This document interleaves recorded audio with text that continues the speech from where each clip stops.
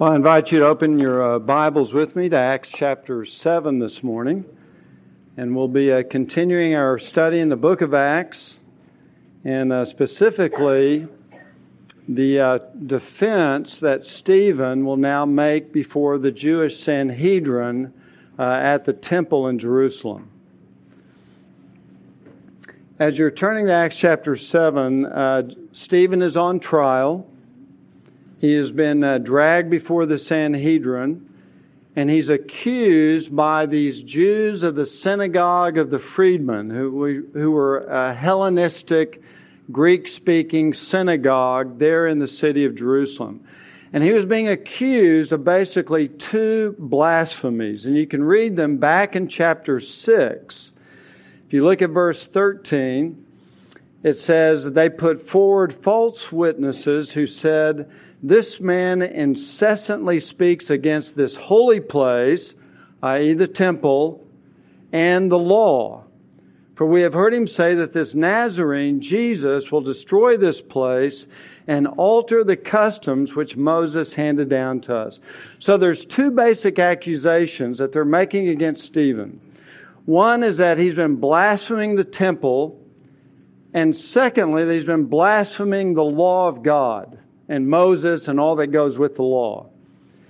So what we have now in verse 7, verse 1, the high priest said, "Are these things so?" And now Stephen will have an opportunity to give a sermon, the longest sermon in the book of Acts. He'll start in verse 2, and it'll go all the way down through verse 53. So it's very long. But in this sermon, what Stephen will do is he will defend himself on both of these two accusations that have been leveled against him. That he's blaspheming the temple and he's blaspheming the law of God. So that's basically what he's going to do. But he takes a very unusual approach in his defense on these two charges.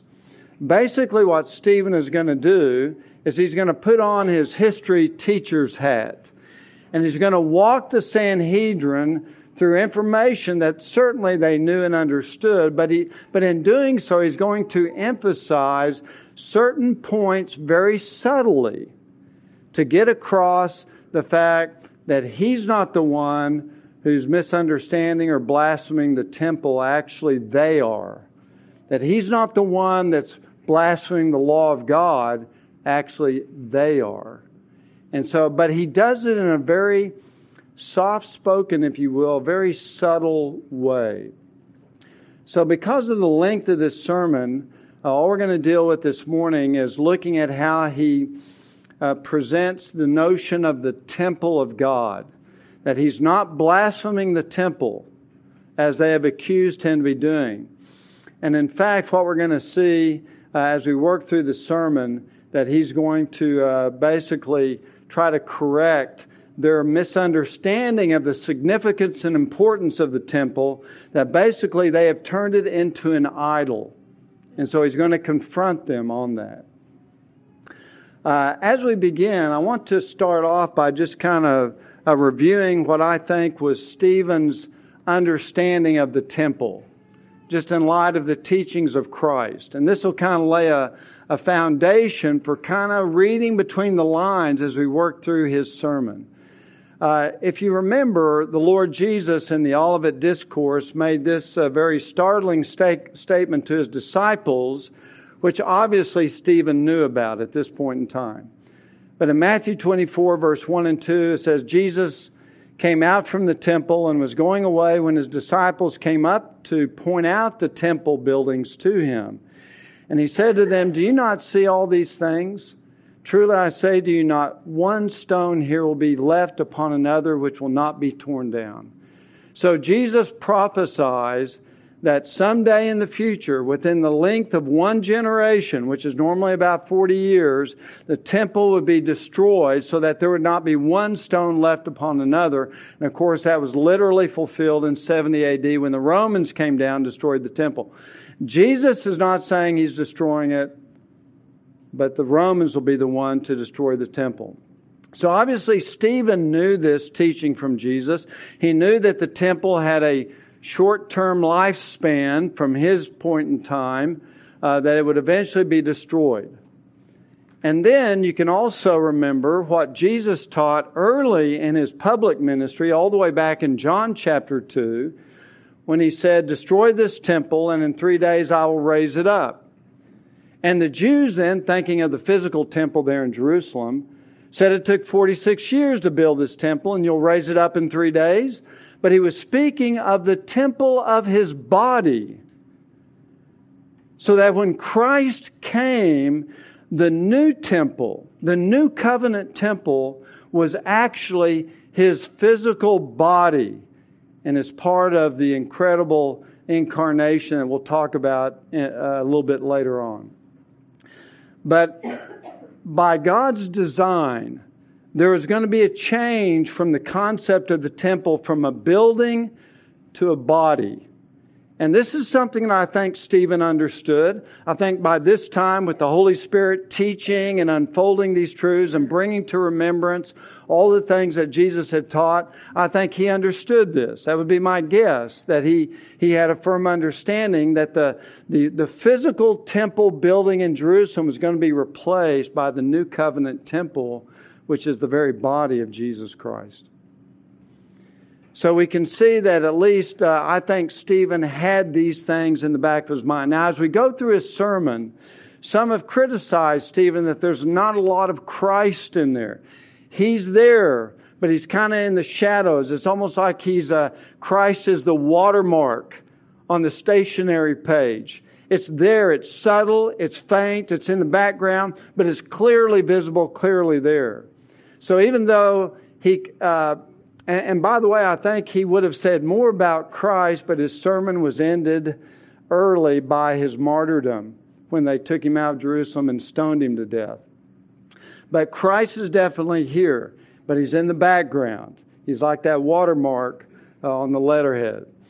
But what we're going to see is I think Stephen does have a biblical Christ-centered understanding of the temple. And again, we'll look at that more a little bit later on.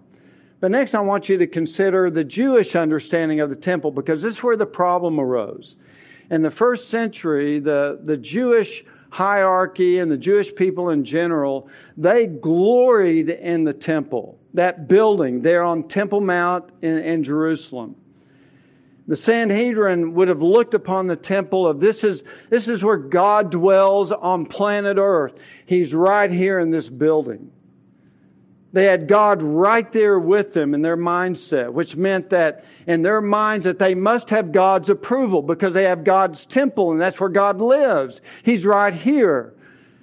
It must have reinforced to them that we are God's special, holy, elect nation and we are God's people. We're going to heaven because we have the temple right here and that's where God lives.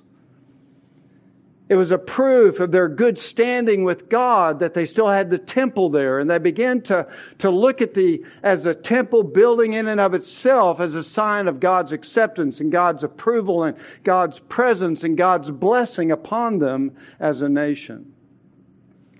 But you see, the problem with that is that they began to think in terms of confining and localizing the very presence of God in that building, in that temple. In other words, for them, the only place that God could be found on the earth was in the temple. It was in that building. So that they viewed that as the very center of the world. Even some of the rabbinic writings understood the temple was the center of the very cosmos. And I won't go into all of that, but they had an incredibly elevated view of this physical building made of stone. It was where God put His name. It was their most holy place in all of Judaism. It was the very center of their life. And for them, the Jews, and particularly the Sanhedrin, the council before whom Stephen is speaking, had made the temple a false hope of God's favor. You know, like in our currency, what do we have written on our currency? In God we trust, which we don't do that very much in America anymore. But in the Jewish mind, their motto was, in the temple we trust. And because they put all of their focus on the outward structure of the temple, not their relationship with God, understand, is because they had the building, because they had the structure, because they had the physical edifice, that God was pleased with them, that they were acceptable to God because they had God's house in their midst, God's presence with them. And they began to use this as a false hope that God's favor was on them. Almost similar to the prophet Samuel days and Eli. When Israel was defeated in the battle by the Philistines, you remember that? And so they come back to Eli and they say, the reason why we got defeated is because God wasn't with us. So let's go get the Ark of the Covenant and we'll take it out into the battle with us and God will be with us and we'll win the battle. So they took the Ark of the Covenant into battle against the Philistines and were decimated again, defeated again by the Philistines because they had put a false hope that God was in the box, that God is in the building. So surely we are in good standing with God. And yet their hearts were far away from the Lord in rebellion against God. Even though they had the temple, Christ had to rebuke the Pharisees and the scribes 8 times in Matthew chapter 23. And this is what He said to them. You are blind guides of the blind. You are nitpicking legalists and tithing mint, dill, and cumin, but you neglect the weightier provisions of the law, like justice and mercy and faithfulness.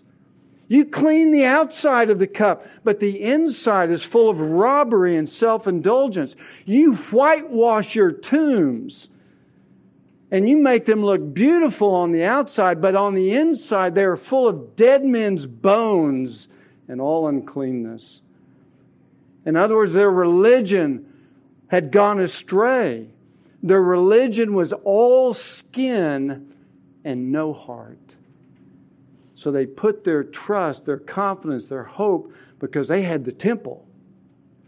And even Jeremiah, in an earlier time, had to actually rebuke the Israelites for the very same sin. In Jeremiah chapter 7, verse 4, he said, "Do not trust in deceptive words, saying, 'This is the temple of the Lord. This is the temple of the Lord. This is the temple of the Lord.'" In other words, God won't judge us for our sin because we have the temple of the Lord. We have His presence with us. All is well. And yet Jeremiah went on to say, God will destroy you and He will destroy the temple because of your sin. Don't make that building some kind of false hope of God's favor because you're rebelling against me. I think what we see in this is that Judaism in the first century, which is part of the background of Stephen's sermon, is that they have turned their worship of God kind of in the same way people do today. That it's not so much their relationship with God that's front and center in their heart's desire, but it becomes the importance is placed on where you worship and the building that you go to and the beauty of the architecture and the sights and sounds of worship, though their hearts are far from God. Their worship, even today, for many people is rooted more in traditions rather than a living relationship with God. They do not know God, but they think they're safe with God because they go to church or because they go to some envisioned holy place. And so God is acceptable to them and they're acceptable to God. Because they've developed this false hope, this false sense of security based on having the physical temple in their presence. They can recite the creeds, they can sing the hymns, but it's all formality. It's all ritual. It's all ceremony. It's all institutionalized religion. There's not much spiritual life in it at all. And so again, this was a problem that Israel has struggled with for many centuries. And Isaiah had to rebuke them on this count when he said in Isaiah 29:13, "Because this people draw near with their words and honor me with their lip service, but they remove their hearts far from me, and their reverence for me consists of tradition learned by rote." And as Jeremiah, who witnessed the destruction of the temple in 586 BC, said, "For my people have committed two evils. They have forsaken me, the fountain of living waters, to hew for themselves cisterns, broken cisterns that can hold no water." And that's really what religion is all about, sadly. It's all about making us feel good about ourselves because we're involved in all these outward exercises, outward activities. And everything outward looks good in our life, but they don't know God. They don't know God at all. And this was a problem with Judaism in the first century. This was a problem of the Sanhedrin before whom Stephen is preaching. That they saw the temple, the physical building, as a proof of God's favor, as a proof of God's presence. That God delighted in them. That they were the apple of His eye. That they were the crown of His glory, as it were. So that the temple was heaven on earth. And in effect, what they were doing was imprisoning God in the temple. Putting God in a box, if you will. And so that any suggestions of Christ that Stephen was preaching to the people, that temple would be destroyed in the future. And granted, they misunderstand Jesus' word in John 2 when He said, "Destroy this temple, in 3 days I'll rebuild it." He's not talking about that physical temple, though that's the way they interpreted it. Same charge brought up against Christ at His own trial. But any suggestion that anybody was going to damage or destroy the temple was the height of blasphemy in their minds. It was like the threat of a nuclear bomb falling on them. It was blasphemy, and their religion, again, was all stone and mortar. Nothing of the Spirit, nothing of the truth. So now we come to Stephen's sermon with that in the background. And the key point I want to emphasize this morning is his defense of the first accusation raised against him, that Christ said that He was going to destroy the temple, and that you're promoting this destruction of the temple was totally a misunderstanding not only of the character of God, but of God's purpose in the new covenant. The main point that Stephen's going to make is that God's presence is found worldwide. That the temple was always meant to be but a temporary dwelling place of God among His people. That you cannot confine God's presence to a building. And Derek Thomas, in his commentary, puts it this way, that God's presence has never been confined to a geographical zip code, not even on Mount Zion where the temple was built. Because God has appeared in His glory in many places on the earth. And to somehow fixate that God is in this place and only in this place is to misunderstand the very nature of God's character and the nature of God's new covenant plan. So God has never confined Himself to one sacred spot. So they have made an idol of the temple, and that is absolutely a true blasphemy against God. So what we want to do is I want to quickly kind of read through this sermon with this in mind. That God's presence is in many, many places. And this idolatrous understanding that God's presence is only here in the temple, in the box, if you will, is idolatry. And it's totally inaccurate. It's a distortion of God's omnipresence, His great attribute. So we're going to begin by walking through this. And the map that I have, you'll notice that through this sermon, Stephen is going to basically give a historical overview of the Old Testament. He's going to talk about Abraham in the first 8 verses. Then he's going to talk about Joseph in verses 9 through 16, Moses in verses 17 through 45. And then from there he's going to talk about David and the actual building of the temple. And that's where he kind of crescendos.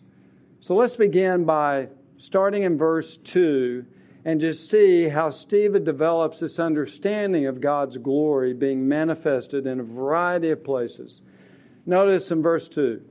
And he said, "Hear me, brethren and fathers. The God of glory appeared to our father Abraham when he was in Mesopotamia before he lived in Haran." So already at the outset, you Jews, you want to confine God in a box. You want to put Him in the temple. Says He's only there, that He's... God was in Mesopotamia. He appeared as the God of glory in a pagan Gentile land. It was in the area of the of the Chaldees that He was manifesting His glory to Abraham. And this again was not in Jerusalem. It was not in a temple building, but God revealed Himself to Abraham. Go on, verse 3. And He said, leave your country and your relatives and come into the land that I will show you. And then He left the land of the Chaldeans and settled in Haran. Haran is up here at the very top of the little red tracking line. That's where Haran is. So He first appeared to Abraham down here in the of the Chaldees, and then He appeared again up there in Haran. He says, verse 4, then He left the land of the Chaldeans and settled in Haran. For there, after his father died, God had him move to this country in which you are now living. He gave him no inheritance in it, not even a foot of ground. And yet when he had no child, He promised that He would give it to him as a possession and to his descendants after him. So already the Abrahamic covenant, which was celebrated by Israel, where was that made at? Where did God make that revelation at? Where did God make those promises to Abraham at? Not even in the land of Canaan. It was in the Gentile land of the of the Chaldees, and also back up in Haran where he repeats that covenant blessing. So again, He's already laying a foundation that you cannot confine God's presence to a building in Jerusalem. That's not the way God works. God's omnipresent. He's manifests His presence all over the place. And then in verse 6, but God spoke to this effect, that the descendants would be aliens in a foreign land and that they would be enslaved and mistreated for 400 years. And whatever nation of which they will be in bondage, I myself will judge, said God. And after that they will come out and serve me in this place. And He gave him the covenant of circumcision. And so Abraham became the father of Isaac and circumcised him on the 8th day. And Isaac became the father of Jacob, and Jacob of the 12 patriarchs. So the covenant of circumcision and the idea that they would be sent to Egypt for 400 years was revealed down in Canaan after Abraham finally moved down in there. And it actually occurred in the area of Hebron, which is south of Jerusalem. Again, no temple, no Jerusalem yet, and yet God was already continually revealing His plan, giving Abraham the covenant of circumcision in in Hebron. And then in verses 9 through 16, Stephen now turns his attention on Joseph. In verse 9, the patriarchs became jealous of Joseph and sold him into Egypt, yet God was with him. You see the subtle point that he's making. God is everywhere. God is now going to be with Joseph way down here in the land of Egypt. So God's presence was there. God was with him. God spoke to him. God gave him dreams there. So you can't confine Him here in Jerusalem. You can't confine Him to a temple and make an idol of that building like they had been doing. Because God's presence can be anywhere. So we go on and read in verse 10 that God was with him and rescued him from all of his afflictions. So God was very active there in Egypt and granted him favor and wisdom in the sight of Pharaoh, king of Egypt, and He made him governor over Egypt and all of his household. Now a famine came all over Egypt and Canaan, and great affliction was with it, and our fathers could find no food. But when Jacob heard that there was grain in Egypt, he sent our fathers there the first time. On the second visit, Joseph made himself known to his brothers, and Joseph's family was disclosed to Pharaoh. Then Joseph sent word and invited Jacob, his father, and all of his relatives to come to him, 75 persons in all. He's just kind of rounding up the number. And Jacob went down to Egypt, and there he and our fathers died, And from there they were removed to Shechem and laid in the tomb which Abraham had purchased for a sum of money from the sons of Hamor and Shechem. So again, what's the point? He's just quickly hitting the high points of Jewish history, pointing out that, look, God's presence is everywhere. Don't make an idol of the temple. Don't make an idol of this one place in the first century where you think is God's presence. He can be anywhere. And he emphasized it with Abraham and again with Joseph. And then we pick it up with Moses. This is the longest section, starting in verse 17. Notice, but at the time of the promise, as the promise was approaching, which God had assured to Abraham, the people increased and multiplied in Egypt until there arose another king over Egypt who knew nothing about Joseph. So now we finish up the book of Genesis. He's starting into the book of Exodus. But notice what happened. By saying that in verse 17 that the nation increased and multiplied in Egypt, why did that happen?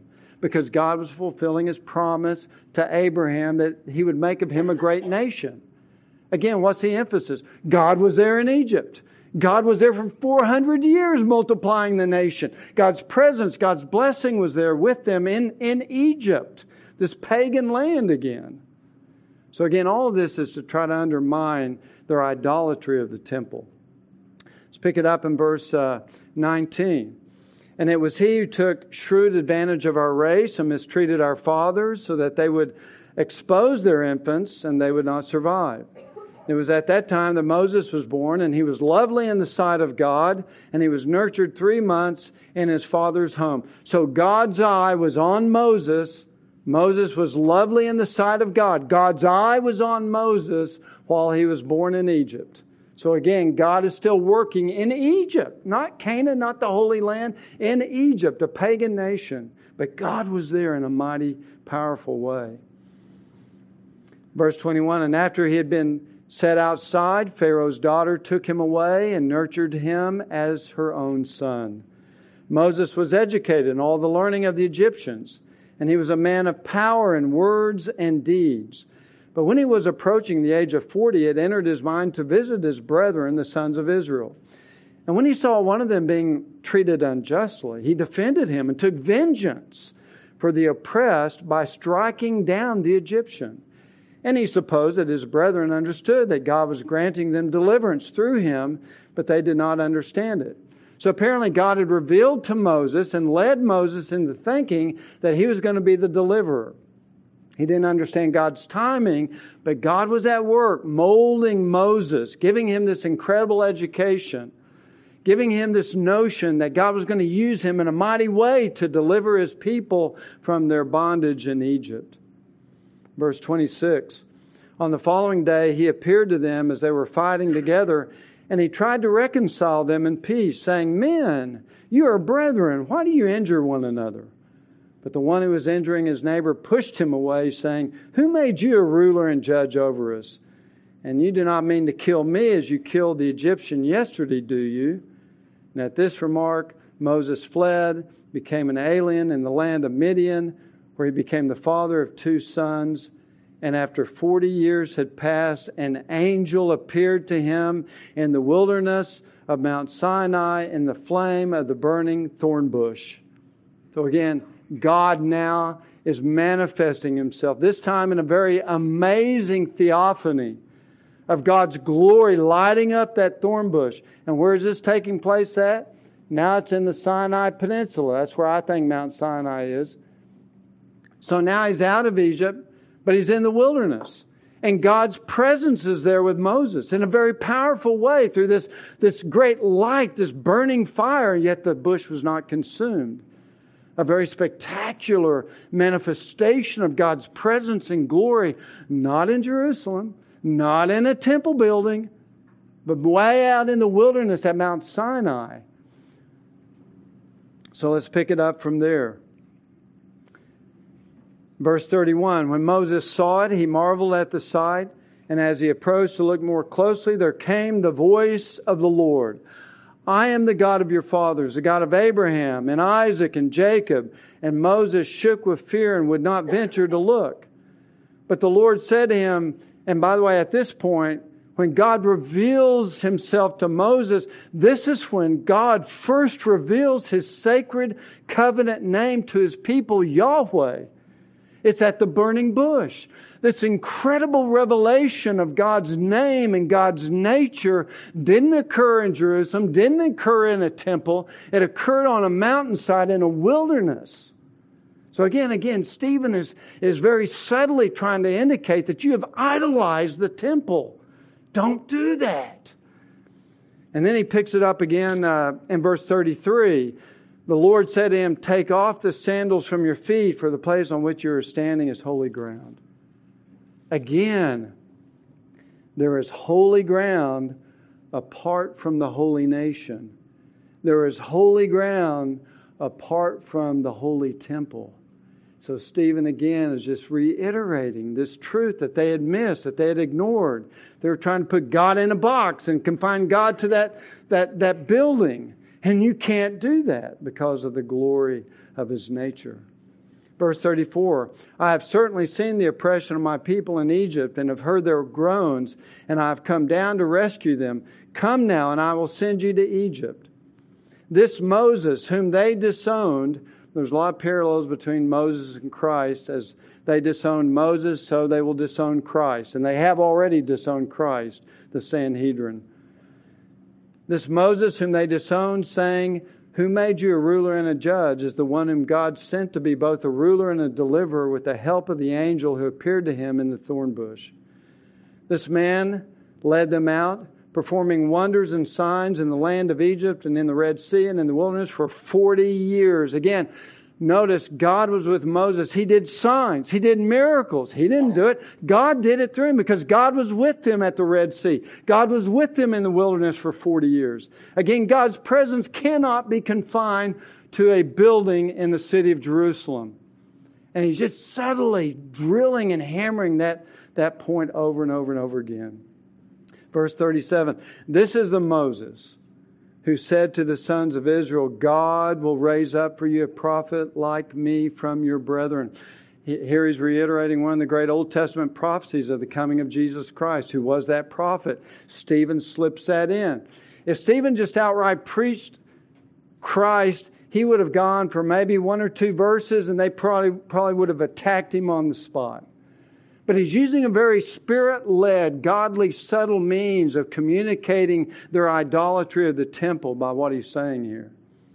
Verse 38, "This is the one who was in the congregation in the wilderness together with the angel who was speaking to him on Mount Sinai and who was with our fathers. And he received living oracles to pass on to you." So at Mount Sinai, not only did God's glory appear on the mountain, but God revealed the very law of the covenant. Not in Jerusalem, not from a temple, but from a mountain. That was His pulpit in giving the Ten Commandments and the rest of the law to God's people, not in the Holy Land, not in Jerusalem, not in the temple.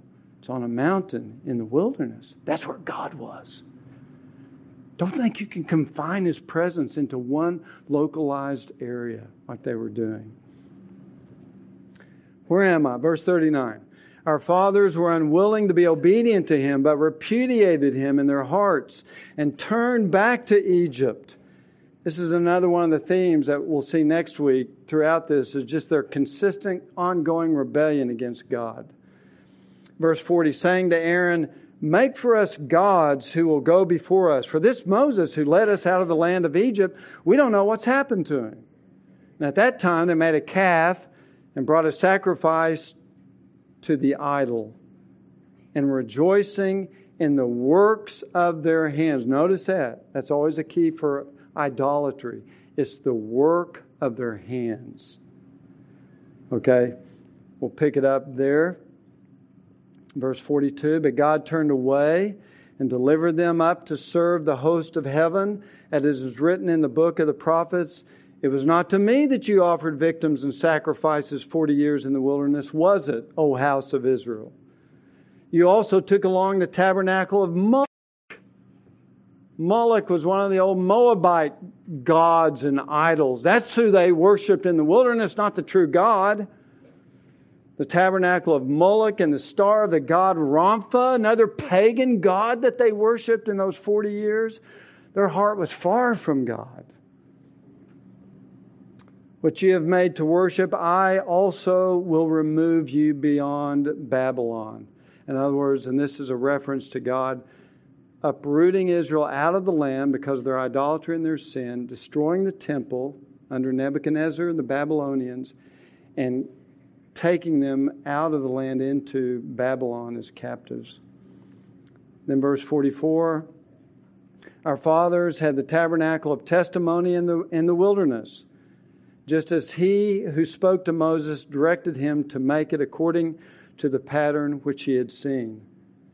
And now we have the tabernacle coming in, but the tabernacle was not localized in one place. The tabernacle moved with the people. The tabernacle was a tent. They would collapse it and put it up, and they would carry it all over the place, all over the wilderness.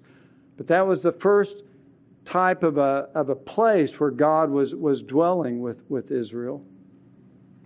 Verse 45, and having received it in their turn, our fathers brought it in with Joshua upon dispossessing the nations whom God drove out before our fathers until the time of David. And David found favor in God's sight and asked that he might find a dwelling place for the God of Jacob. But it was Solomon who built a house for him. However, and then this is critical. This is kind of winding up. This is kind of the crescendo of what he's emphasizing. Verse 48.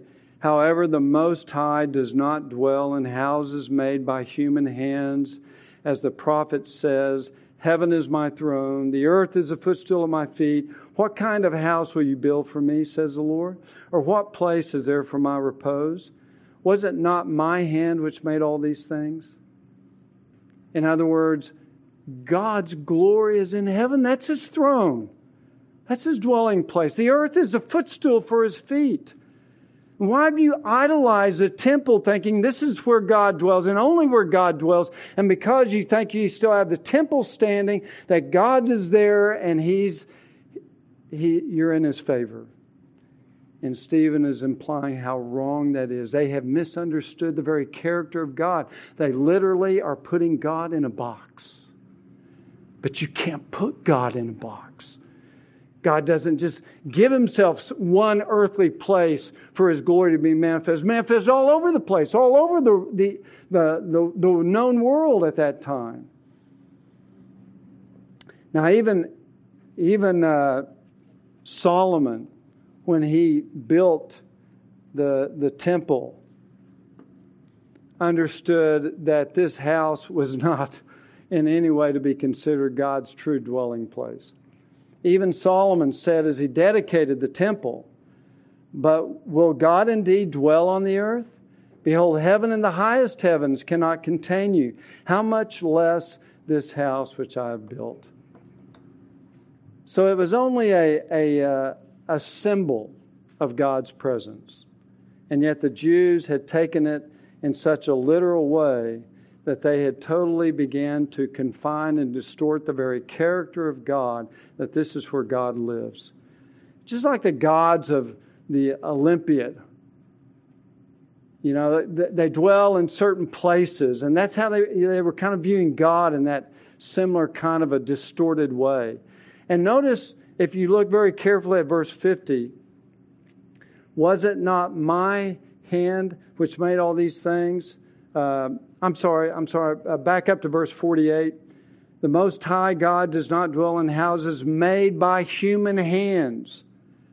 Now notice again, back up in verse 41, making something with a human hand was an idol in verse 41. And I think Stephen is emphasizing that the temple was made by human hands because in effect, that really kind of expresses reality of how they had begun to look at the temple. It was made by human hands. They had turned it basically into an idol, a place where God was, where they could confine God in their own particular way. And I think that language in verse 48, that the Most High does not dwell in houses made by human hands, because in effect, as they made the temple with human hands, sadly, they had actually made it like other idols. They had turned it into an idol and had distorted the very character of God. In verse 49 and 50, Stephen quotes this great passage from Isaiah chapter 66, which says basically, heaven is God's throne, the earth is a footstool of His feet, no man-made house can contain Him. The entire earth is merely the place where He puts His feet. How can you have this idolatrous view of the temple? And I can imagine at this point in time that the council is just beginning to boil up on the inside. And then comes the preaching in verse 51. You men who are stiff-necked and uncircumcised in heart and ears and always resisting the Holy Spirit, you're doing just as your fathers did. Which one of the prophets did your fathers not persecute? They killed those who previously announced the coming of the righteous one. That's the Messiah. That's Jesus Christ, whose betrayers and murderers you have now become. And you have received the laws ordained by angels and yet did not keep it. And at this point, it's all over for the preaching. Now it's time for the killing. And they begin to gnash their teeth. And the rest of the chapter begins to unfold the last few moments of Stephen's life, where eventually he will be dragged out of the city of Jerusalem and stoned. Why was the temple needing to be destroyed as Christ had prophesied? Well, because it had become defiled. It had become corrupt. It had become an idol to Israel. And that's why you remember Christ twice in His earthly ministry had to go cleanse the temple because of just all of they had turned it into a robber's den. They had turned it into a place of merchandise. It wasn't a house of prayer for them in a real spiritual sense. It was a place to make money. It was a place for them to make a deal. It was a place of this outward facade of religion, but it had been totally corrupted. And yet the Jews just thought that, because the temple was there, they in good standing with God. And then, again, to show that God was done with the temple. When Christ died on the cross, what happened inside the Holy of Holies? The veil was torn from top to bottom. And that thing was way up in the air. And it's clearly an act of God in tearing the veil in two. What was God signifying? Don't need this anymore. It's fulfilled its purpose. It's time for it to be replaced by my perfect temple, which is my Son, the Lord Jesus, who I've sent down to you, but you have rejected Him. He's the temple. He's the true temple, the dwelling place of God. And then, of course, in 70 AD, the Romans destroyed it. So what we see in conclusion, as I try to emphasize a couple of major points here, is that Stephen's sermon is exposing the idolatry of their own corrupt religion. The Jews at that time were all into the outward externals of religion. And there's always a danger when any individual or any church begins to think that their relationship of God is based upon their outward actions, or what they do, or where they go, or where they don't go. And that kind of externalism is death to true religion. Because the only way that you can know God is through His Son, Jesus Christ. The externals, that's all they are. They are externals, but they don't make you acceptable to God. We are acceptable only in the righteousness of Jesus Christ. And sadly, the Jews of the first century that Stephen is preaching to were guilty of what Paul accused and said that the end time spirit would be in 2 Timothy 3:5, that there are those who hold to a form of godliness, but they have denied its power. And that was certainly true of the Sanhedrin.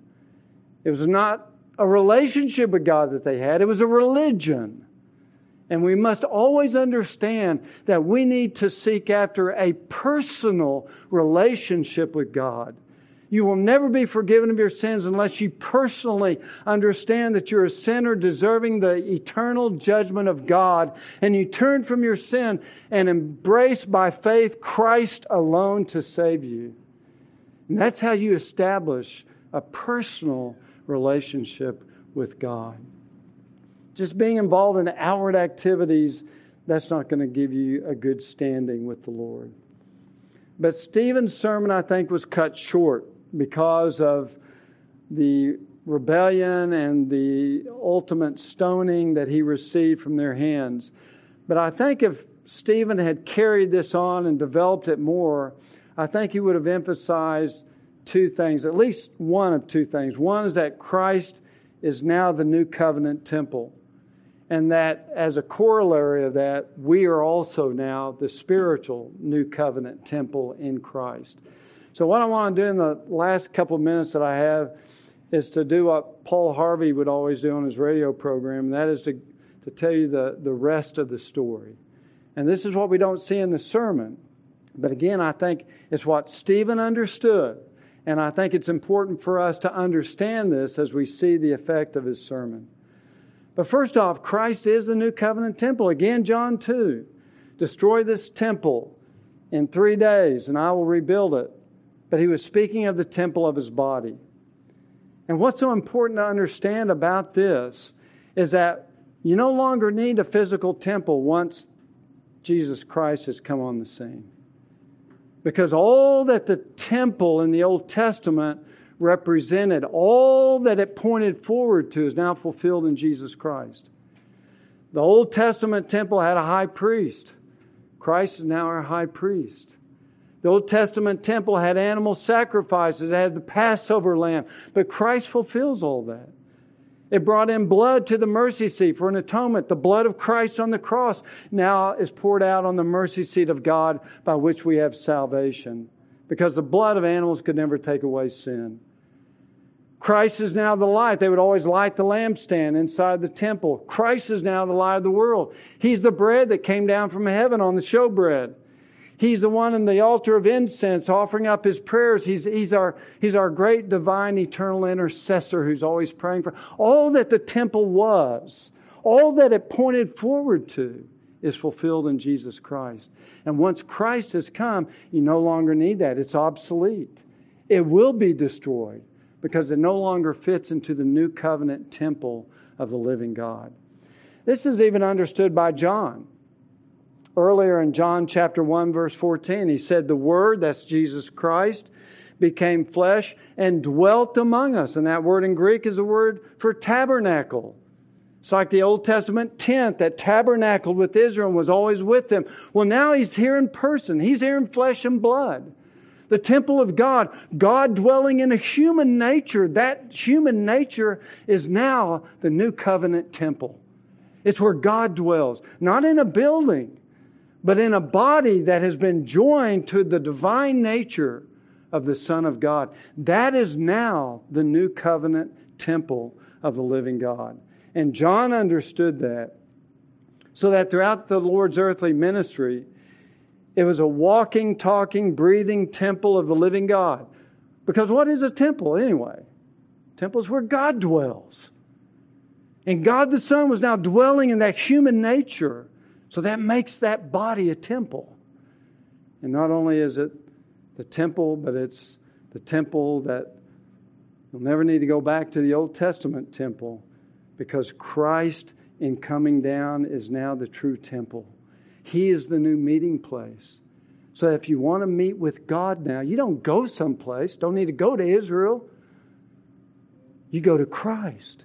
He's the new meeting place, and He's at the Father's right hand. If you need forgiveness, you go to Christ. He's the temple. He's where you meet up with God now. It's in Jesus Christ. And it's through the glory of this incarnation that God the Son, now dwelling in a human body, that's His temple, now becomes the perfect temple and fulfills everything that the Old Testament, the Old Covenant temple prefigured and pointed forward to. In other words, Christ is our Emmanuel, which means God with us. So again, you want to meet up with God, you want to get to know God, you want a closer relationship with God, you go to Jesus Christ. That's the temple. That's where you got to go to meet with God. As Acts 4:12 says, there is salvation in no one else, for there's no other name under heaven given among men by which we must be saved. And Jesus Himself said, I am the way, the truth, and the life. No one comes to the Father but through me. Because He is now the new covenant temple of the living God. And just to show you how God never goes backwards, never goes back to that old covenant temple, when we finally get to Revelation, is there a temple in heaven? There is no temple in heaven. No building, in other words. In Revelation 21, verse 22, John says, I saw no temple in it. This is the new heavens and the new earth and the new Jerusalem. I saw no temple building in it. For the Lord God, the Almighty, and the Lamb are its temple. Because the temple is where God dwells. When God is on His throne, that is the temple. The very presence of Christ in His human nature, that is the temple. And that'll be the temple throughout all eternity because of what the new covenant has done in giving us Christ as our new covenant temple. Our meeting place is in the Lord Jesus. And then quickly, the second point, the corollary. I don't know how much Stephen would have understood this, but Paul and Peter and the rest of the New Testament authors certainly understood it. And I think Stephen may have understood this, that because Jesus Christ is now the living temple, the divine temple of God, because of our spiritual union with Christ, what does that make us? We are now a spiritual temple in Christ. Now, I think Stephen could have understood that if he recalled and the Spirit reminded him of what Jesus said when He said, my temple is a body, the temple is my body, but when the Spirit comes, I will be in you and you will be in me. So if we're in Christ and He is God's new covenant temple through the incarnation, and we are in Him and He is in us, we're a part of His spiritual body, then we're also a part of a spiritual temple. And this is what has been emphasized oftentimes. Paul says in 1 Corinthians 3:16, do you not know that you are a temple of God and that the Spirit of God dwells in you? Is he talking about a building? No, he's talking about a church. He's talking about us. We are the temple of God and that the Spirit of God indwells us. That makes our physical body a temple. Both individually and corporately, we are a temple of the living God. In 1 Corinthians 6, or do you not know that your body is a temple of the Holy Spirit who is in you, whom you have from God, that you're not your own? For you've been bought with a price, therefore glorify God in your body. Because your body is a temple in which Christ dwells through the Holy Spirit, be careful about what you bring into the temple. God owns it. God bought it. Belongs to Him. Be careful about what defilements you bring into your mind and your heart, because you're a holy temple by the grace of God. And this is just marvelous because we certainly do not deserve this incredible privilege. 2 Corinthians 6, real quickly, Paul again says, do not be bound together with unbelievers, for what partnership have righteousness and lawlessness, or what fellowship has light with darkness, or what harmony has Christ with Belial, or what is a believer in common with an unbeliever, or what agreement has the temple of God with idols, for we are the temple of the living God, just as God said, I will dwell in them. So the new covenant temple is not a building. It's a body.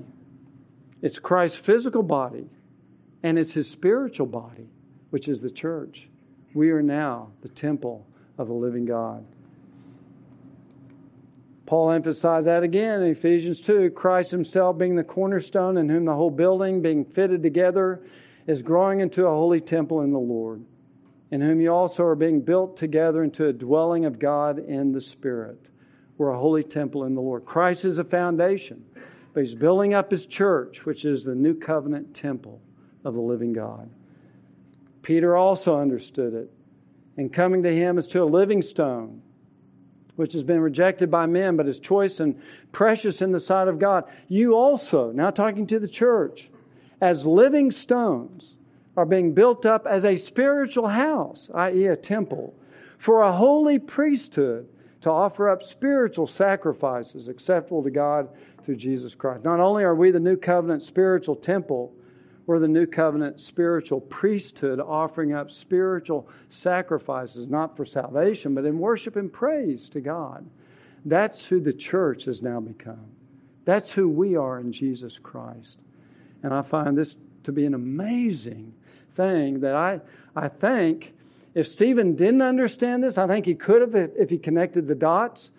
But certainly the rest of the New Testament gives us the rest of the story of the glory of what God is doing in saving us and making us into His holy temple, because we're connected with the true divine temple, the Lord Jesus Christ. Well, the point is, I think, that is by way of application for us, is that we need to glory in Christ. Stephen used a very subtle tact to try to communicate to them that, look, you're trying to bottle up the omnipresent God into a building, into a box, and you can't do that because God has revealed His glory throughout the world at that point in time. That you not only misunderstand God's glory and His nature, but you have this unhealthy, ungodly, idolatrous attachment to your temple building, thinking that God's presence is there so that you're in good standing with God. And he very subtly has reminded them that you cannot make an idol out of that temple. God dwells in heaven. His foot are on the footstool of the earth. That it's sinful to try to confine Him inside of a box.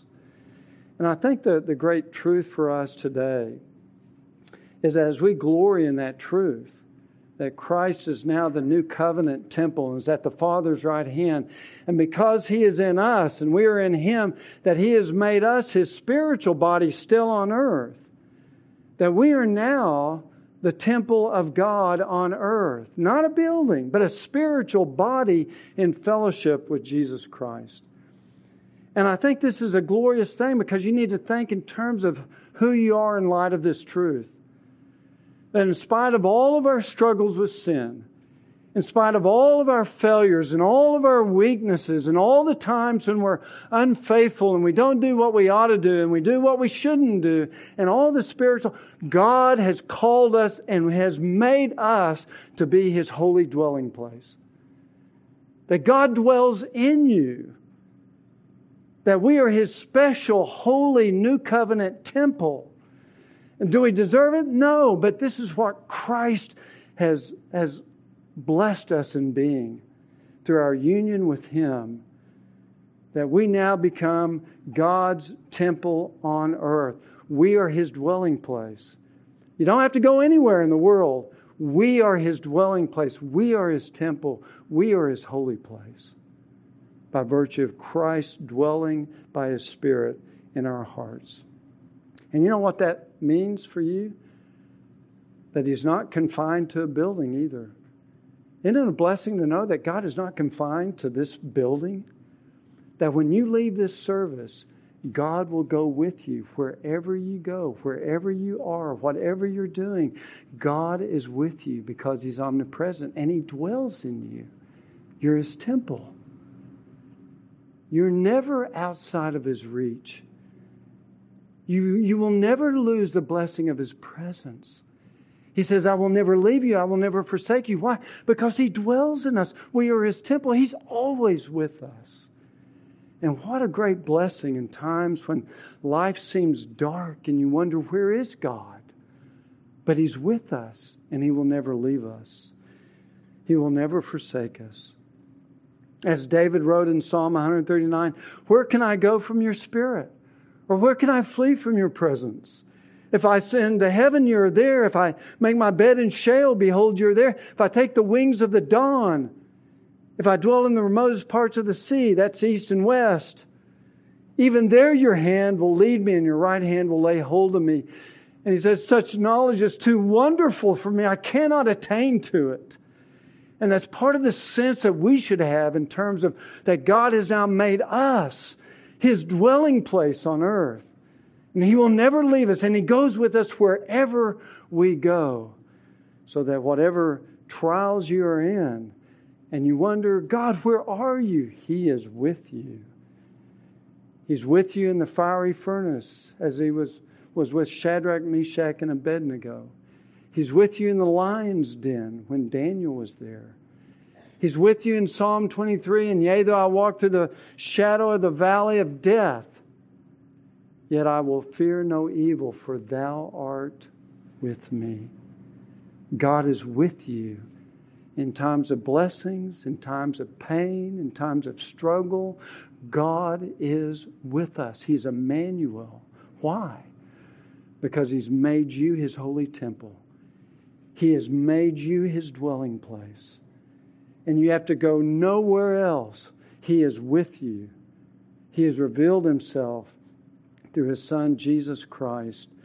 And isn't it a blessing to know who we are now in Christ and the promises that not only is God with us, but He can't be confined to a building, but He is always with us wherever we go, and He'll never leave us, nor will He ever forsake us. These are temple truths that we can cherish and embrace in the new covenant, because Jesus Christ, the divine temple, God dwelling in a human nature, has come to save us from our sins by dying on the cross, that we might come to know Him and have fellowship with Him. Well, may God encourage you with these temple truths that Stephen begins to lay forth, and the rest of the New Testament begins to fill in the color as the Spirit directed them. So let's close in a word of prayer. Our Father, we thank You, Lord, for this quite phenomenal message that Stephen, in great boldness and risking his own life, was willing to preach to these guilty, idolatrous Jews in the Sanhedrin. And Father, we thank You that Jesus Christ has come to fulfill all that the Old Covenant temple foreshadowed. And now that the reality has come in Jesus Christ, it's time for the shadow to fade away. And we just thank You that Christ now is our new meeting place. And if there is anyone here this morning who does not have a personal relationship with Jesus Christ, and they want to know God because they're convicted of their sin and their life is a mess, and they want to come to know the forgiveness that only God can give, oh Lord, open their eyes to see the offer of Jesus Christ, that He is the temple of the living God. He is where God is. And give them faith and grace that they might turn to Him and receive Him as their Lord and as their Savior. And for Your children, for those of us, Lord, that sometimes struggle in seeing Your presence with us, oh God, may the Spirit of God open our hearts to see these glorious temple truths of the new covenant. That God's temple and dwelling place is not in a building, it's not in a temple, but it's in our own very hearts. And He's promised that He will never leave us. And may that encourage us when we walk through the valley of the shadow of death. And may we fear no evil, trusting that we are Your temple, that You dwell in us, and that You are always and forever and eternally with us. And we give You praise for this. In Jesus' name, amen.